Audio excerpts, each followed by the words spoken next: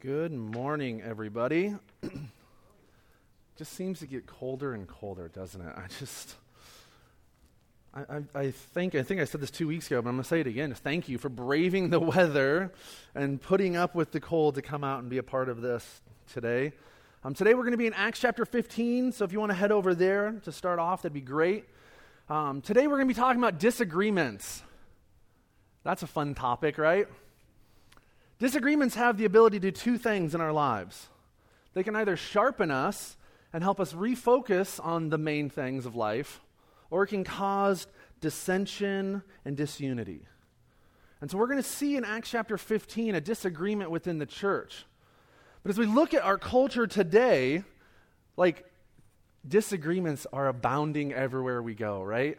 We live in a culture where we have given the world the ability to just disagree and fight full vent without ever even looking each other in the eye. It's so easy to fight with people on Facebook and never have to look them in the eye. We live in a culture where disagreements seem to never end. Everywhere we turn, we can see disagreements being handled poorly. And as I thought about this idea of disagreements, I thought of some examples, some real-world examples of disagreements. And so first up, of course, we have politics, right? Politics are just nonstop disagreements, right? And I'm not making any statements here. No matter what side of the aisle you may fall on, I think we can all agree and say that the disagreements and the arguments that are consuming the national media are just getting ridiculous. And it's not just these guys. It's every politician. All they do is fight and argue, and I just want to grab them and slap their hands and put them in one of those get along t-shirts. Have you ever seen those? You get a 3X t-shirt and you stick two kids in. I want to do that with these two. Knock off your crap. You're going to go sit in the corner until you can agree on something. But it's not just politics, right? Other popular arguments that divide our country. We have guns, right? We were just talking about the sportsman's retreat. Yeah, let's go blow some stuff up and let's shoot stuff. But there are people out there that are very opposed to this. I should be able to carry my gun everywhere I go, or not. It's just a disagreement. Again, I'm not making any statements on what side I'm on either way, but these are just popular disagreements. How about what we put in our bodies, right? What we eat? We have vegan versus meat eaters, right? If we're eating meat, we're going to destroy our bodies. We shouldn't do that. It's bad. How about in the church, right? We never disagree in the church, right? Pews versus chairs, right? I just can't worship God if I'm not sitting in a hard wooden pew. It's just not the same, right? I've actually heard those words. How about sports? Sports seems to be never-ending too. How about one of the biggest arguments? This is a little dated, right? How could he have done this, right? Brett Favre turning from a Packer to a Viking. Oh, no. And of course, one of the most important arguments of our time.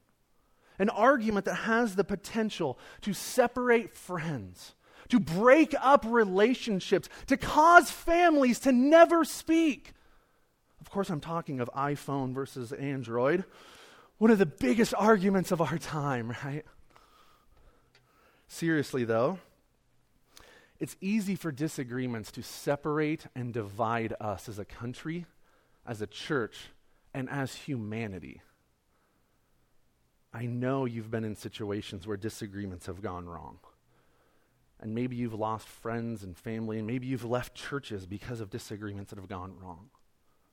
Today, we're going to be looking at Acts chapter 15. And in these passages, we are going to see a disagreement that had the potential to change everything that we believe today. Everything. It had the potential to separate the early church and stop it from going any further.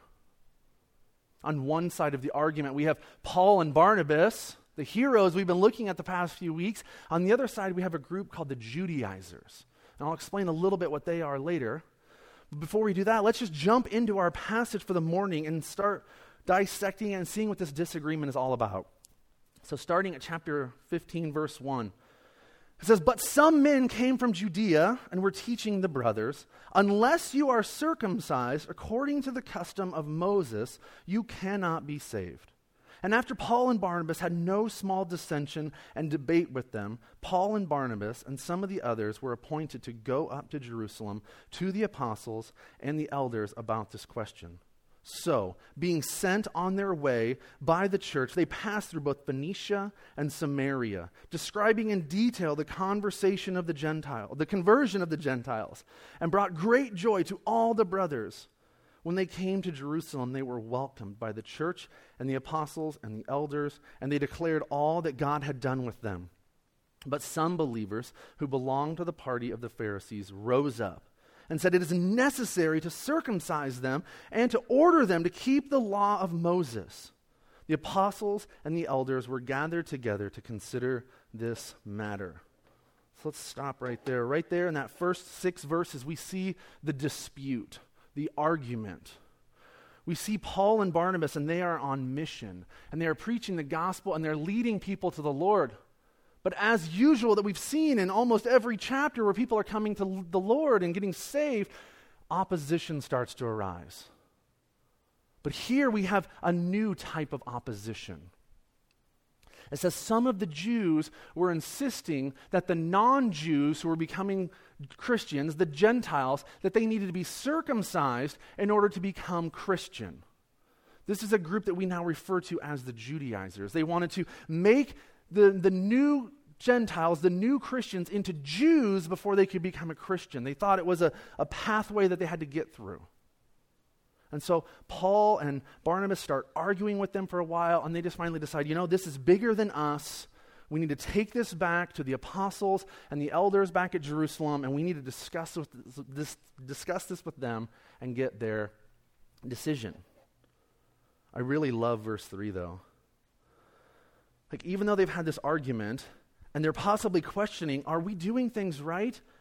As they go back to Jerusalem, along the way, they keep preaching and talking about Jesus. They never stop preaching and talking about Jesus. In the past couple of weeks, we've talked about this idea of living on mission, and this is just another little tangent thought for those 2 messages. We can see in this passage that living on mission is not just about the destination.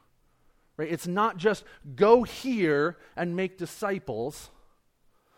It's actually as you go, along the way, the entire way you go to this destination, you make disciples. Living on mission is making disciples as you go. It is a way of life. So our boys get to Jerusalem, and the argument about circumcision follows them. So they all decide to meet up as a big group, our Jerusalem council, and discuss it. We can read this, and we can ask, what is the big deal? Right? Why do the Judaizers, why are they so focused on circumcision?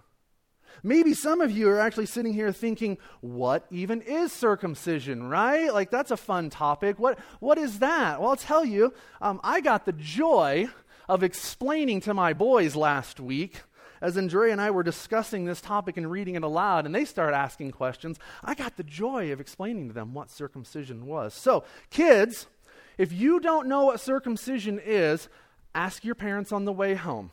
Moving on. So, because the real argument here is not circumcision. The real argument is the law of Moses. Circumcision is just a piece of that. And in order to fully understand why these Judaizers are demanding that, we must look back at the Old Testament. The book of Deuteronomy is a retelling of all of the laws that God had given to Moses. And it is right before they enter into the promised land. It is God explaining to Moses and all of the people, this is what you need to do. These are all of the commands that I have given you. And you need to hold to these. And so Deuteronomy 30 verses 17 through 20 comes at the end of that book, and it shows us what would happen if the people didn't follow the laws. And so I have that behind me. If you want to follow along, I'll just read through that. It says, but if your heart turns away and you will not hear, but are drawn away to worship other gods and serve them, I declare to you today that you shall surely perish. You shall not live long in the land that you are going over to the Jordan to enter and possess. I call heaven and earth to witness about you today, that I have set before you life and death, blessing and curse. What that is, the life and death, blessing and curse, he's referring to the law. He's saying, I've given you this whole law, and these are the expectations for you as Jews. He goes on and says, therefore choose life, that you and your offspring may live, loving the Lord your God, obeying his voice, his commands, and holding fast to him. And he is your life and length of days, that you may dwell in the land that the Lord swore to your fathers, to Abraham, to Isaac, to Jacob, to give them. Now, for those of us who have read through most of our Bibles, or even all of it, we know that the Jews did not follow the laws. And the book of Jeremiah tells us of a time when Israel is completely overthrown as a country. Their temple is destroyed, and the remnant of those who were still living that weren't killed when the country was overthrown, the remnant is exiled to another country and forced to assimilate to become like these other countries. God specifically tells Jeremiah that it was because of Israel's failure, their failure to follow the laws of Moses. And that lasted for hundreds of years until the remnant finally returns back to Israel, returns back to the temple, rebuilds it, but then again, years later, they're invaded by Rome, and the Roman authorities are ruling over them until this time in Acts. The belief of many of the Jews, especially these Judaizers, is that if they didn't follow the law of Moses, they would be overthrown and destroyed again. Like, we have to keep these laws. That's why we had the Babylonians and we had the Assyrians. That's why all of this happened to us. We have to keep the law. Yeah, Jesus is great. Let's do that too. But we have to keep the law. 2 weeks ago, we talked about how the early followers of Jesus, they were Jews. And they believed that Jesus had come to redeem the Jews. They thought they needed the law and Jesus. These people were Jews who had been trained to respect and obey the law of Moses. It was respect, it was honor, it was obedience. And we have to remember that Romans, Galatians, Ephesians, all Hebrews, the New Testament, they didn't just have that. Like, oh, okay, what does Paul say about the law? Oh, okay, now I get it. They didn't have that. They only had the Old Testament and what God had told them. And now what these new men were coming in and saying was the rules. There's a large group of priests in this Jerusalem assembly, and many people who followed the Old Testament laws. It was a time of transition in the early church. That's what the book of Acts is. It's a time of transition. And times of transition are always difficult for us as humans. But what these men are saying is actually very dangerous. They're attempting to mix law and grace. As Jesus would say back in the Gospels, he said they're trying to pour new wine into old wineskins, and that just doesn't work. They were blocking the new and living way to God that Jesus had opened when he died on the cross. They were rebuilding this wall between the Jews and the Gentiles that God had broken down through Jesus' work on the cross. They were putting the heavy Jewish burden of the law on these new Gentile believers. They were saying a Gentile must first become a Jew before he can become a Christian. It's not sufficient for them to simply trust Jesus. They must obey Moses also. So with that, we can see that this demand for circumcision from the Judaizers was actually a fear-based demand. They were afraid of what would happen if they didn't hold to the law. And so we've seen the dispute, and we've heard both sides of the argument.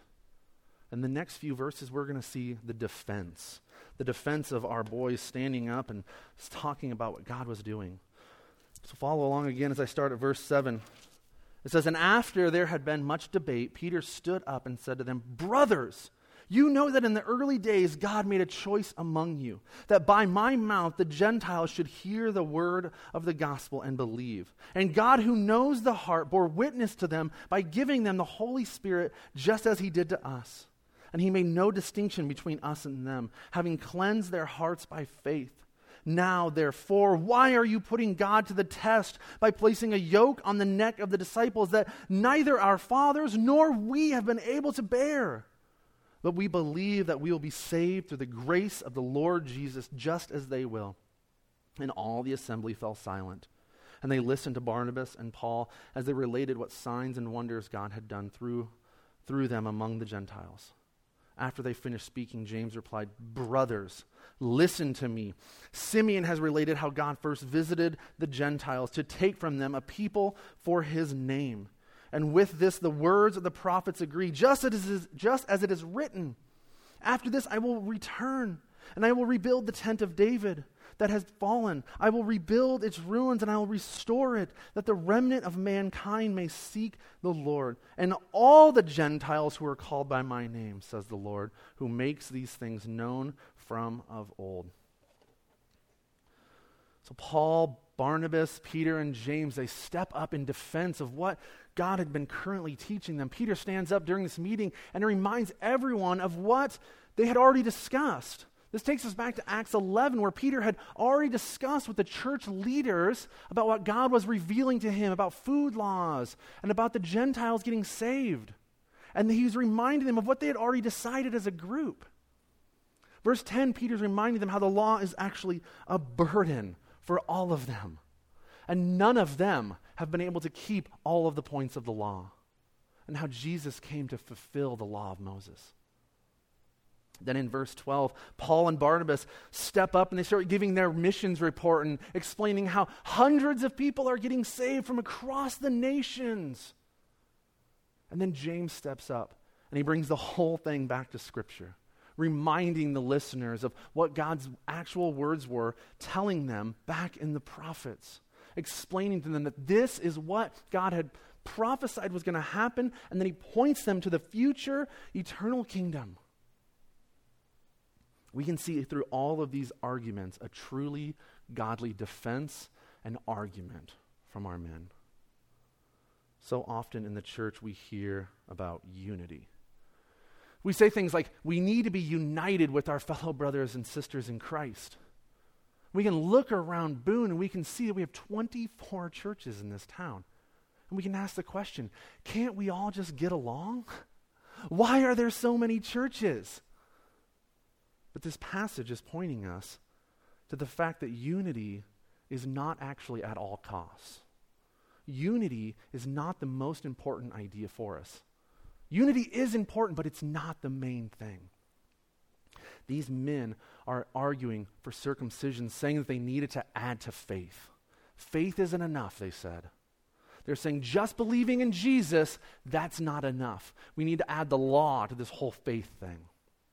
And Peter steps up in the face of disunity and says, no, that is not right. That is not what Jesus taught us. That is not what he has revealed to us.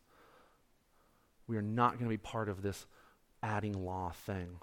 We're going to stand up for truth in the face of disunity from the Judaizers. Unity is not at all costs. Unity is not the highest value when it comes to the kingdom of God. In this passage, we can see that truth is more important than unity, especially when the truth is rooted in the gospel. We are not called to agree with those in the church who are taking away from the gospel or trying to put burdens on, putting extra things onto the gospel. When we ask why there are so many churches in this town, it's because of this idea. Doctrine matters. What we say we believe as a church matters. We can love our fellow brothers and sisters in Christ and other churches. We can fellowship with them, but the reality is that many of them believe very different things on some very core beliefs of ours. We are not called to sacrifice core aspects of our beliefs simply for unity. The liberal churches in America have taken this too far. Many of those churches want to say things like unity over truth. Like unity is the main thing. Love over truth. They read their Bibles and they find things in it that they don't feel are very loving or very unifying. They're like, I don't know if this is for us nowadays. And so they start to water down the truth of the gospel. That's not okay. We have to stand up for what the truth of the Bible said. We here at Stonebridge believe that this is 100% God's word, every word in it, and it should be applied to our lives. Now, after all the discussions and arguments have been stated, we can see the decision in the next section. Starting at verse 19, we have James still speaking as it picks up right there, and clearly we can see that he's the leader of this council, probably the leader of the church in Jerusalem. And so he makes his decision. He says, "Therefore, my judgment is that we should not trouble those of the Gentiles who turn to God, but should write to them to abstain from the things polluted by idols, and from sexual immorality, and from what has been strangled, and from blood. For from ancient generations Moses had in every city those who proclaim him, for he is read every Sabbath in the synagogues."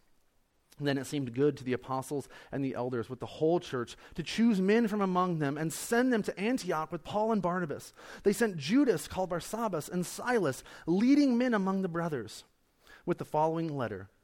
The brothers, both the apostles and the elders, to the brothers who are of the Gentiles in Antioch and Syria and Cilicia, greetings. Since we have heard that some persons have gone out from us and troubled you with words unsettling your minds, although we gave them no instructions, it has seemed good to us, having come to one accord, to choose men and send them to you with our beloved Barnabas and Paul, men who have risked their lives for the sake of our Lord Jesus Christ. We therefore sent Judas and Silas, who themselves will tell you the same things by word of mouth. For it has seemed good to the Holy Spirit and for us to lay on you no greater burden than these requirements, that you abstain from what has been sacrificed to idols, and from blood, and from what has been strangled, and from sexual immorality. If you keep yourselves from these, you will do well. Fare well. So when they were sent off, they went down to Antioch, and having gathered the congregation together, they delivered the letter, and when they had read it, they rejoiced because of its encouragement. And Judas and Silas, who were themselves prophets, encouraged and strengthened the brothers with many words. And after they had spent some time, they were sent off in peace by the brothers to those who had sent them. But Paul and Barnabas remained in Antioch, teaching and preaching the word of the Lord with many others also. So leaders and the whole church, led by the Holy Spirit, make a decision. They make a doctrinal decision about salvation, and they make a practical decision about Christian living. The church decided that Jews and Gentiles, they're saying, they're all sinners before God. And they all can only be saved by faith in Jesus Christ.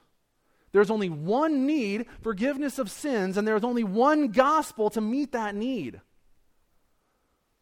But then they say all doctrine must lead to duty. Like, we can't just say that we believe this and it not change our lives. James says that in his epistles, and so does Paul later in his letters. It's not enough to simply accept biblical truth, to say, yep, I believe it. We must apply it personally to us every day. Church problems are not solved by passing rules. They're by putting into practice God's word. James advises the church to write the Gentiles and share the decisions of the conference. This letter asks for obedience on 2 commands and a willingness to agree on 2 personal compromises. The 2 commands were that the believers should avoid idolatry and immorality, sins that were prevalent among the Gentiles. And the 2 compromises, what they would willingly abstain from eating blood and meat from animals that had died by strangulation. The 2 commands aren't anything special. That's not an extra thing. Idolatry and immorality have always been wrong in God's eyes since the beginning. This is just restating what is important to God. But the 2 compromises concerning food, those are somewhat confusing, right? What is the deal with the blood and the strangulation? Well, in the early church, they did a great deal of eating together, practicing hospitality. Most churches met in homes, and some of those assemblies had love feasts in conjunction with the Lord's Supper. It was probably very similar to some of our connection groups, getting together and eating together and digging into the Word and praying with each other. That's what the church looked like in Acts. Our connection groups are a great example of what the church in Acts looks like. But the problem was, if the Gentile believers ate food that the Jewish believers considered unclean, that which had blood, if they were eating the blood, or things that had been died by strangulation, which were considered unclean, it would cause division in those little house churches. It's beautiful to see that this letter expresses unity. And I know I said unity is not at all cost, but this letter still does actually promote unity. Unity of people that had been debating and defending opposing views. The legalistic Jews willingly give up, insisting that the Gentiles had to be circumcised, and the Gentiles willingly accept a change to their eating habits. It's a loving compromise that did not any way affect the truth of the gospel. This decision accomplished something incredible. It strengthened the unity of the church and kept it from splitting into two extreme law and grace groups. That's what I meant at the beginning. This all had the potential to split the church into these two opposing law and grace groups.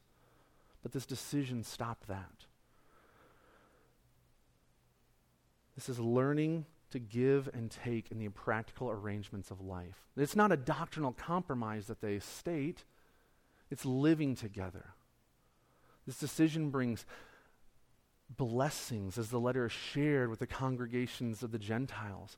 Paul and Barnabas and Judas and Silas, they take the good news to Antioch, and the church rejoices. And they're encouraged because they know that they don't have to follow. They've watched the Jews for years not being able to hold up to these laws, and now they're saying, yes, we don't have to now either. We can learn a lot from this difficult experience in the early church. Problems and differences are opportunities for growth, or they have the ability to divide and cause anger and frustrations. Churches need to work together, take time to listen, to love, to learn from each other. That's why we have the body. How many hurtful fights and church splits could be avoided if only some of God's people would listen, love, and learn from each other, and take time to let the Holy Spirit speak into arguments. This is gospel clarification. Our message is follow Jesus. That's it. That's the gospel. Follow Jesus. Not follow Jesus plus, right? Churches around all over the place now, they want to add to that, even to this day. We have churches that say the message is, the gospel is follow Jesus plus baptism, confirmation, communion. They want to add all these religious acts that you must do in order to be saved. That's not what the gospel is. But there's other churches out there that want to say things like, well, it's follow Jesus plus, don't drink, don't smoke, don't cuss, don't get tattoos. Like, that's the other side that we have out there. That's not the gospel either. Yes, following the Bible and listening to what God speaks to us should cause a change in our lives. But it is not the point of the gospel. We do not have to give up these things in order to be accepted by Jesus.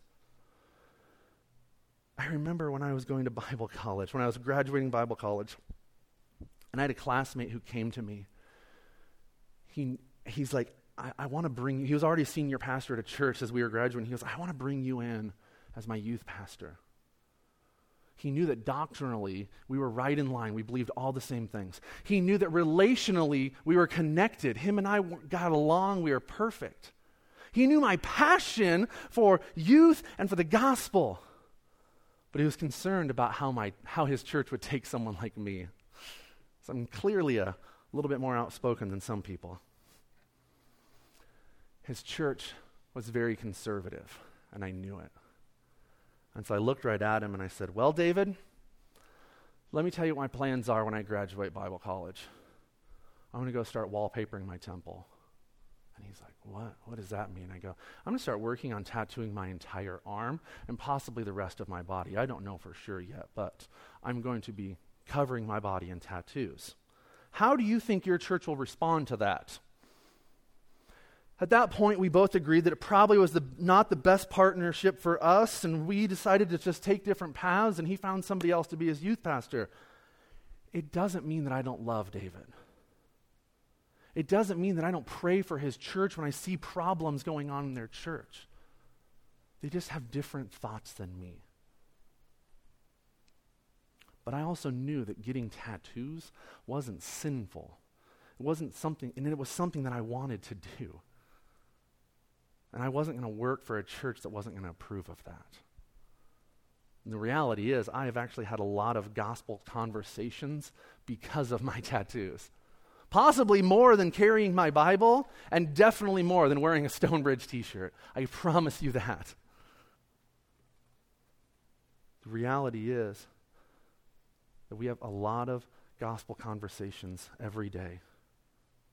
And how are we going to have them? We have to realize that the people in Acts were still defining what the gospel was. We need to realize that we are free in Christ. But what does that freedom even mean? It doesn't mean that we make compromises that lead to sin, right? We do not have to hold the commands of the Old Testament, that's true, but we don't just go full vent like, well, sin tonight and ask for forgiveness tomorrow. That's not what freedom is either. But we don't have to follow these Old Testament laws of not wearing mixed fibers and not eating certain foods. We're free in Christ, but we also have an obedience to Christ. And that's what the Jerusalem Council's decision points us to. In our final section today, we can see even more disagreements pop up, and then the beginning of Paul's second missionary journey. And so follow along as I read again. I'll read all the way to verse 5 of chapter 16, our last section for today. Starting at verse 36, it says, "And after some days, Paul said to Barnabas, 'Let us return and visit the brothers in every city where we proclaim the word of the Lord and see how they are.' Now Barnabas wanted to take with them John called Mark, but Paul thought best not to take with them one who had withdrawn from them in Pamphylia and had not gone with them to do the work. And there arose a sharp disagreement, so that they separated from each other. Barnabas took Mark with him and sailed away to Cyprus. But Paul chose Silas and departed, having been commended by the brothers to the grace of the Lord. And he went through Syria, Cilicia, strengthening all the churches. Paul came also to Derbe and to Lystra. A disciple was there named Timothy, the son of a Jewish woman who was a believer, but his father was a Greek. He was well spoken of by the brothers at Lystra and Iconium. Paul wanted Timothy to accompany him, and he took him and circumcised him because of the Jews who were there in those places, for they all knew that his father was a Greek. As they went on their way through the cities, they delivered to them for observance the decisions that had been reached by the apostles and elders who were in Jerusalem. So the churches were strengthened in the faith, and they increased in numbers daily." So first off, more disagreements. Paul and Barnabas, they disagree on this idea of taking Mark with them. Why?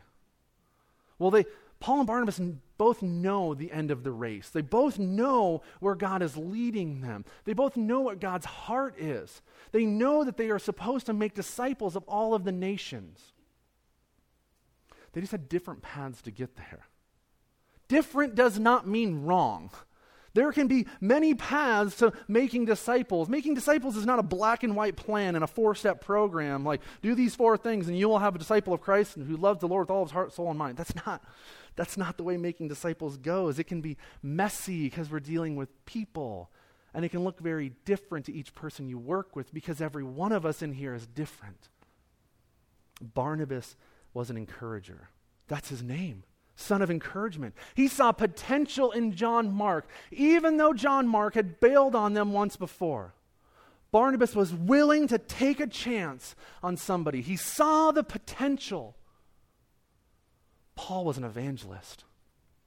He wanted to reach the lost. He wanted to reach the ends of the earth. And he knew he needed to surround himself with people he could count on during the long days ahead. Like he needed to be able to wake up on Tuesday morning and know that his team was going to be there waiting for him.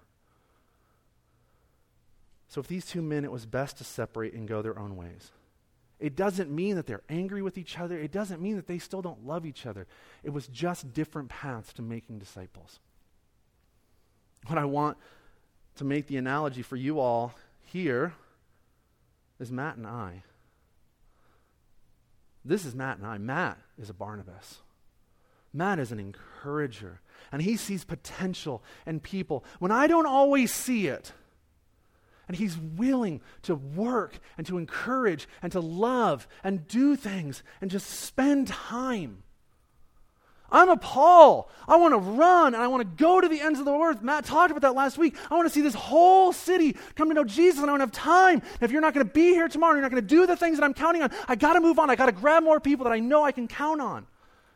That is the joy of the plurality of leaders that we have here. Because the reality is, I need to be a little bit more encouraging, and he needs to be a little bit more, let's go. We hold each other accountable for the sake of what's right. And I also don't read into this that we're going to separate. We're not going to pull a Paul and Barnabas. That's not what's happening. It just means that we have different approaches to making disciples and reaching the nation. It's incredibly helpful. Our last bit here, who is Timothy? We're going to see a lot of him through the rest of this book. It says that he's a Jew and a Greek. What does that mean? It means that that's going to open more doors for Paul. Being a Jew and a Greek, he can go places where others wouldn't be able to. But then verse 3, we have this super confusing verse. Paul takes Timothy and circumcises him. What in the world? What were you just arguing about for an entire chapter? What did you just decide as a group? We don't have to do this. It's because he wanted Timothy to be able to go into those temples. And all the Jews knew who Timothy's dad was. And the rules of the synagogues, it's not a Christian thing or not. It's just the simple rules of the synagogues. You couldn't get in there if you weren't circumcised. I know, crazy rules, but whatever. So he circumcised him so that he could gain access, so that he could use him. And Timothy willingly did it. Sometimes, just because we don't have to give something up, we do for our brothers in Christ. 1 Corinthians 10 talks about how all things are lawful, but not all things are profitable. Yes, it is lawful for me to tattoo my entire body if I so choose and have the money to. But it's not profitable for me to lead a funeral service with them all on display. And so I will cover my tattoos in the right places. Arguments and disagreements will always come up in this world. Within the church, within our families, we need to understand how to work through disagreements in a biblical way. We can see from this passage how to work through issues. But the big difference that we have today, that the Jerusalem Council didn't, is this. The entire New Testament. We have the whole counsel of God right here in front of us. And it was given, as 2 Timothy 3:16 says, for correction, for teaching, for reproof, for training in all of righteousness. We have the blessing of when there's struggles within the church or within our families, we have the blessing to turn to God's word and read it and learn how to work through disagreements that will arise. That will arise. I pray that this can be an opportunity for you guys to grow as you experience disagreements within your lives. Let's pray.